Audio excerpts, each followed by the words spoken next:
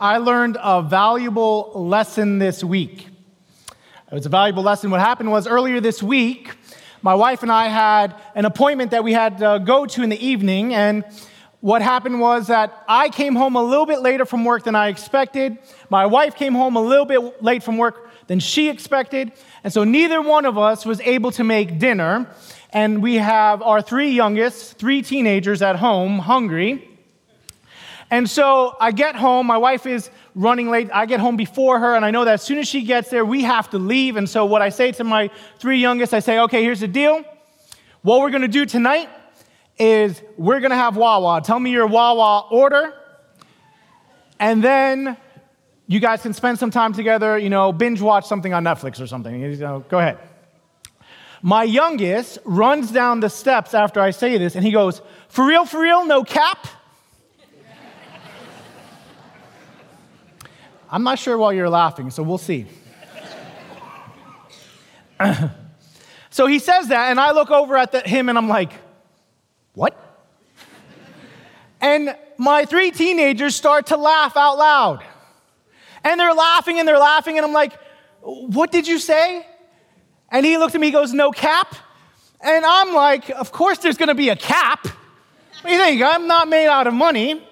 You're not going to be able to buy whatever you want at Wawa, and when I get home, you're going to have to turn off the TV. So, of course, there's a cap, and I'm looking at them, and hands are on their faces. They're shaking their foreheads, and my youngest looks at me and says, Dad, no cap means no kidding. He says it means no lie, and that's where I learned a valuable lesson. The lesson is this: I am old.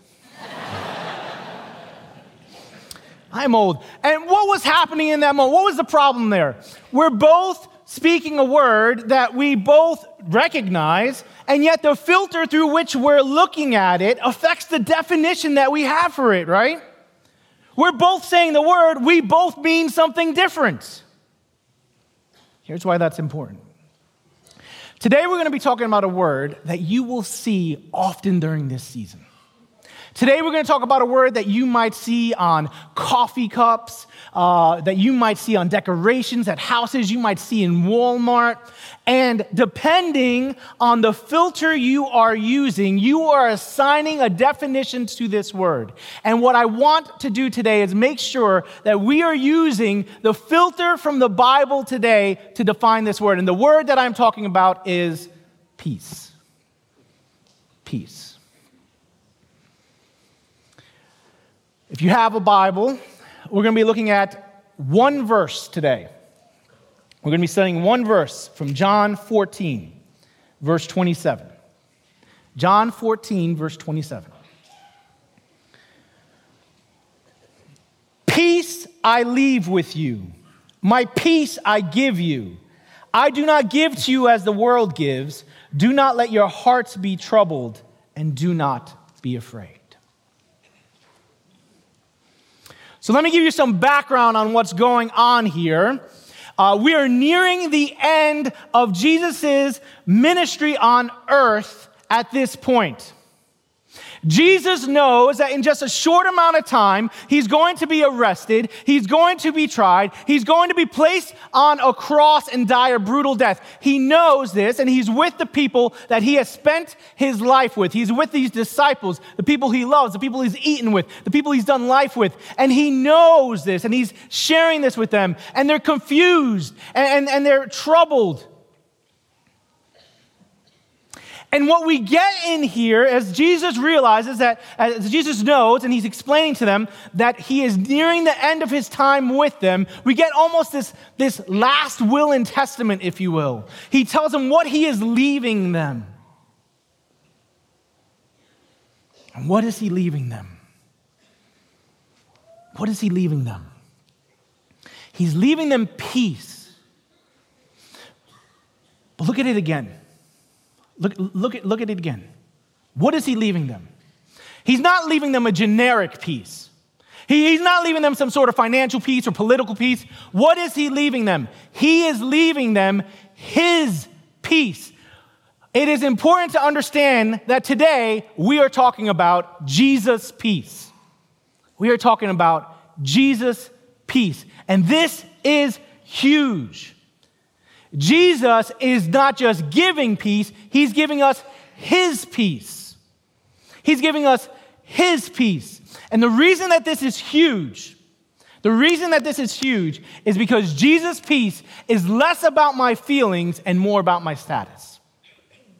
Jesus' peace is less about my feelings and more about my status. And here's what I mean. At the root of all conflict, at the root of all of the reasons that we need peace, at the root of all of that is sin. Hold up. I need a pause. Take a time out. I'm going to take a 20. And here's what's going to happen. I need to explain that for a second. I am not saying that if you're going through a hardship, I am not saying that if you're going through a difficult time, if you have anxiety, I'm not saying that that is a result of you actively sinning. That's not what I'm saying. What I'm saying is that from our very first ancestors who rejected God and outright sinned and declared war on him, we have lived in a sinful, broken world, and all of humanity, you and me, live and exist in this sinful world. And at the root of all of the conflicts against peace is the fact that we exist in a world that does not have peace with God. That does not have peace with God. That is how we enter into this world. And Jesus' peace at its foundation is first peace with God. The peace that Jesus gives us, Jesus' peace is first peace with God. It gives us a status change from being his enemy to being God's child. We have to understand that foundation because it is the key to the rest of what we're going to learn about peace today. That at its root, Jesus' peace is offering us peace with God. And so we're talking about Jesus' peace, and Jesus' peace is less about my feelings and more about my status. And this is huge because it means that Jesus offers us a foundation of peace that includes being at peace with God. And this is different from any other peace that we can experience. What does Jesus say? What does Jesus say in the verse? What does he say? He says, I do not give to you as the world gives. What does that imply? Well, it implies a couple of things. The first thing it implies is this. The world gives peace. We can get peace from the world, right? I mean, think about it. We can have financial peace through retirement accounts and saving and all of that. We can have some health peace through medicine and doctors. And we can have peace in our communities because of police officers and those who sacrifice to keep us safe, right? We can have peace. The world gives us peace. But what happens when the market crashes and my retirement account is completely drained? Right? What happens when the news that the doctor gives me, there's no solution to it from medicine? You see, peace that the world gives is conditional. And what happens in our world is we get this conditional peace, and what we are hoping for is that nothing comes in the way of that. We are hoping that there's no conflict that interferes, that there's no hardship that interferes, that nothing comes in the way of that to interrupt that conditional peace. You see, the peace of our culture, if you were to look it up in the dictionary, the peace of our culture focuses on the absence of something. Jesus' peace focuses on the presence of someone. The peace of our culture focuses on the absence of something, but Jesus' peace focuses on the presence of someone. How do I know that? Look at the verse right before the promise of peace. The verse directly before it. What does it say? In verse 26, but the advocate, the Holy Spirit, whom the Father will send in my name, will teach you all things and will remind you of everything I have said to you. And then right into that comes, peace I leave you. What is Jesus talking about? What is he referring to here? Let's go back a little bit further into verse 16 of chapter 14. And I will ask the Father, and he will give you another advocate to help you and be with you forever, the Spirit of truth. The world cannot accept him because it neither sees him nor knows him, but you know him, for he lives with you and will be in you. I will not leave you as orphans. I will come to you. Jesus' promise of peace comes after his promise of the Holy Spirit. Jesus first promises the Holy Spirit, then he promises peace. Peace, if we look in the book of Galatians, is the result, is the fruit of the Holy Spirit's work in us. It isn't a peace that we manufacture. It isn't a peace that if we breathe a certain way or if we read certain books or if we do whatever, that we can kind of manufacture on our own. It is a result of the presence of the divine in our lives. And here's what I mean by that. My phone is old. And the battery stinks. So when I wake up in the morning, it's got 100%. And I go on to fantasy football to look at that stuff and try to see if I can win, which I'm not. And I look at ESPN and I see about ridiculous signings from Shohei Ohtani, and no one should get paid that much to play baseball. And then I play Ninja Turtles. And by 10 o'clock, my phone's dead and it's going to shut off. I know, right? What kind of battery is that? It's pretty bad, right? Cultural peace is like me relying on my phone battery. The more I use it, the more it is tasked, the quicker it drains away. But if I were to plug that phone in, and connect it to a source of electrical power, I can make all the fantasy football trade offers I want to make. They'll all be rejected, but I can make them. I can use that phone for whatever I want to do, and that battery won't die because it is connected to the source of power. When it comes to Jesus' peace, we have to remember that we need to plug into the charger. We need to plug into the power. We have spent an entire year saying that we want to build a foundation of discipleship with an emphasis on missions and prayer. Prayer. Plug into that charger. Pray.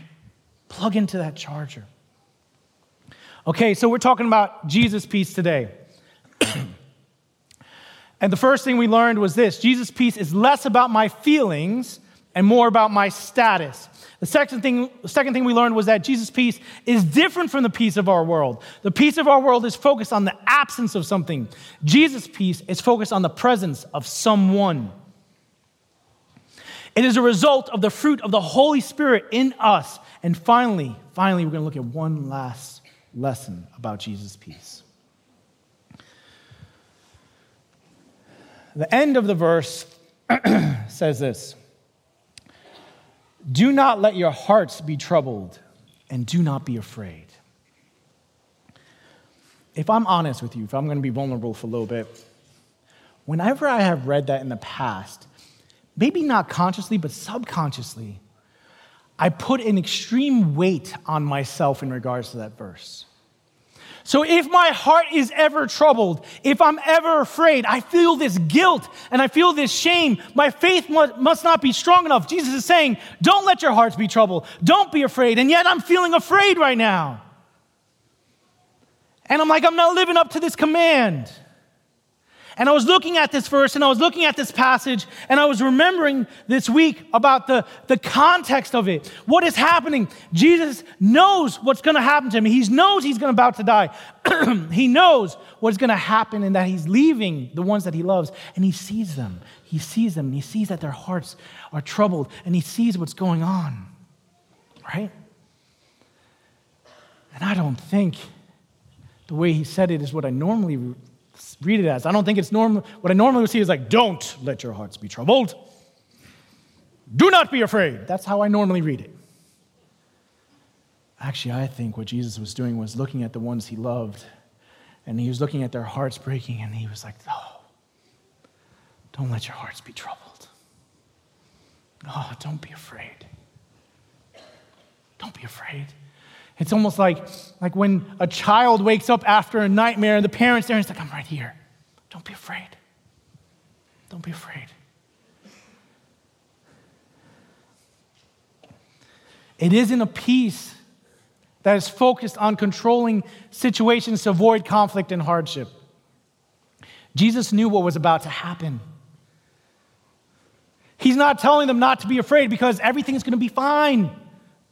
He's not saying don't be afraid because you're going to be fine. Everything's going to be calm. Don't worry about it. That's not what's going on.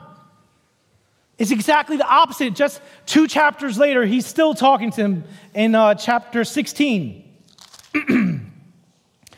And he says this, I have told you these things so that in me you may have peace. In this world you will have trouble, but take heart. I have overcome the world. Okay. Remember what we said earlier?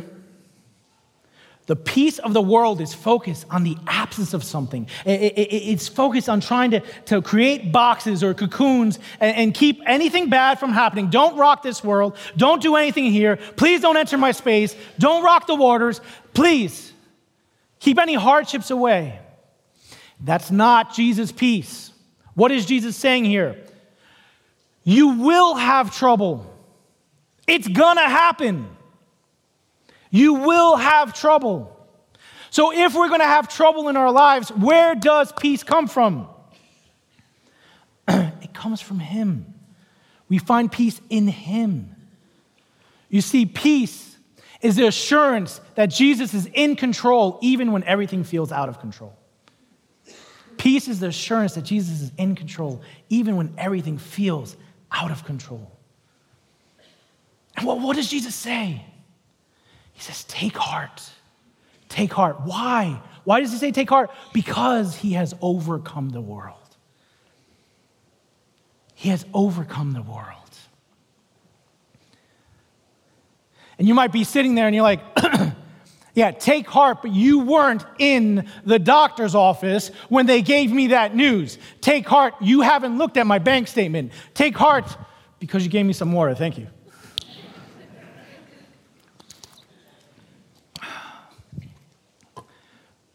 You weren't there. You weren't there when everything seemed to fall apart. I wasn't. You're right. And that's incredibly hard. You're right. And I don't know how your situation is going to end. You're right. But do you know what I do know?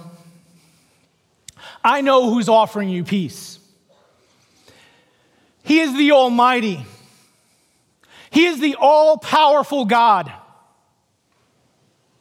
He is a loving God. He is a victorious King. He is the mighty Savior. He is the Prince of Peace. He is Jesus. That is where your peace is coming from. And it is in Him that we find our peace. And one of the biggest obstacles we have in peace is trying to take that control from Him. Peace is the assurance that Jesus is in control even when everything feels out of control. So don't try to take that control back. Don't try to take that control back. That's our biggest obstacle. It's kind of like if you were to look at a picture of someone free falling and their arms are flailing and they're going through the air. And you see this picture of panic, but you realize as you're looking at the picture, wait, someone zoomed in. Maybe I need to zoom out of that picture and see the whole picture. And when you zoom out of that picture, what you see is as those arms are flailing and as that person looks like they're falling through the sky, they're just being held in the arms of an almighty God. That's peace. The assurance that God is in control even when everything feels out of control. So what do we do with all that? How do we experience peace in this season? Well, the first thing you need to understand in regards to Jesus' peace is you need to know Jesus in order to know Jesus' peace. You need to know Jesus in order to know Jesus' peace. You can't have his peace and not have him. So if you're sitting there in Quakertown or in Souderton or online, and you don't know Jesus, don't leave. Don't leave before making that decision. Jesus offers us peace with God.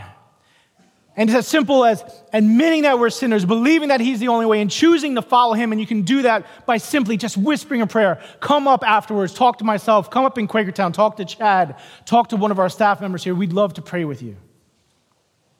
You cannot experience Jesus' peace without Jesus. But if you are a follower of Jesus, and you're like, okay, I'm following Jesus, but I don't feel very peaceful right now. What do I do then? Because I'm following Jesus, but inside it doesn't feel like peace.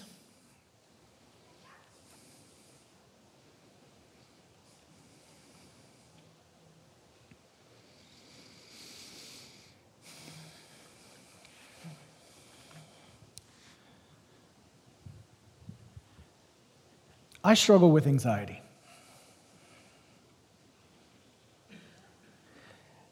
And I didn't realize how much I struggle with anxiety until the past 2 months.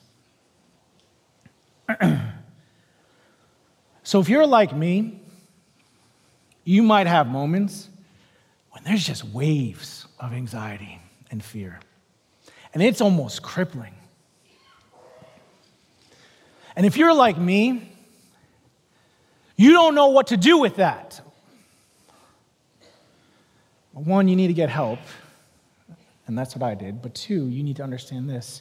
In those moments, the tendency that I have, and maybe you have as well, maybe you don't experience it the same way, but maybe you do as well, you begin to form narratives in your head of what might happen. You begin to form narratives in your head of things that you're afraid of things that could happen. When that happens, I encourage you to stop listening to those narratives and remind you of truth statements. I encourage you to remind you of truth statements, and the best source of truth statements is the Bible. So here are some truth statements that I want to give you. I want you to either take a picture of this, write it down. Maybe you write it on a card. Maybe you've been to our Praying Life seminars here with Paul Miller and See Jesus. Maybe you make a prayer card out of this. But I want you to write down these truth statements. The first is this: Jesus is with you. Jesus loves you. Jesus is powerful. Jesus is good. Jesus is unchanging. Jesus is with you. We see that in Matthew 28. We see that when Jesus gives us the Great Commission, and he gives us this command, but with that command comes a promise. What does he say? And surely I am with you always to the very end of the age. You might feel alone, but you are not. Jesus is with you, and not only is he with you, Jesus loves you. Jesus loves you. John 15:9 says, as the Father has loved me, so have I loved you. Now remain in my love. Jesus loves you. This is a true statement. And Jesus not only loves you, he is powerful. The verse we just read in John 16:33, take heart. Why? I have overcome the world. There is nothing you will face. There is nothing that can come in my way that is stronger than me. I have overcome the world. Jesus is powerful, and Jesus is good. Not only is he powerful, if he was powerful and evil, that wouldn't be a source of comfort, but Jesus is powerful and he is good. Psalms 34:8, taste and see that the Lord is good. And you know what? He doesn't change. He is unchanging. Hebrews 13:8 says that Jesus Christ is the same yesterday and today and forever. He is unchanging. When you are facing something, remind yourselves of these truths. Jesus is with you. Jesus loves you. Jesus is powerful. Jesus is good, and Jesus is unchanging.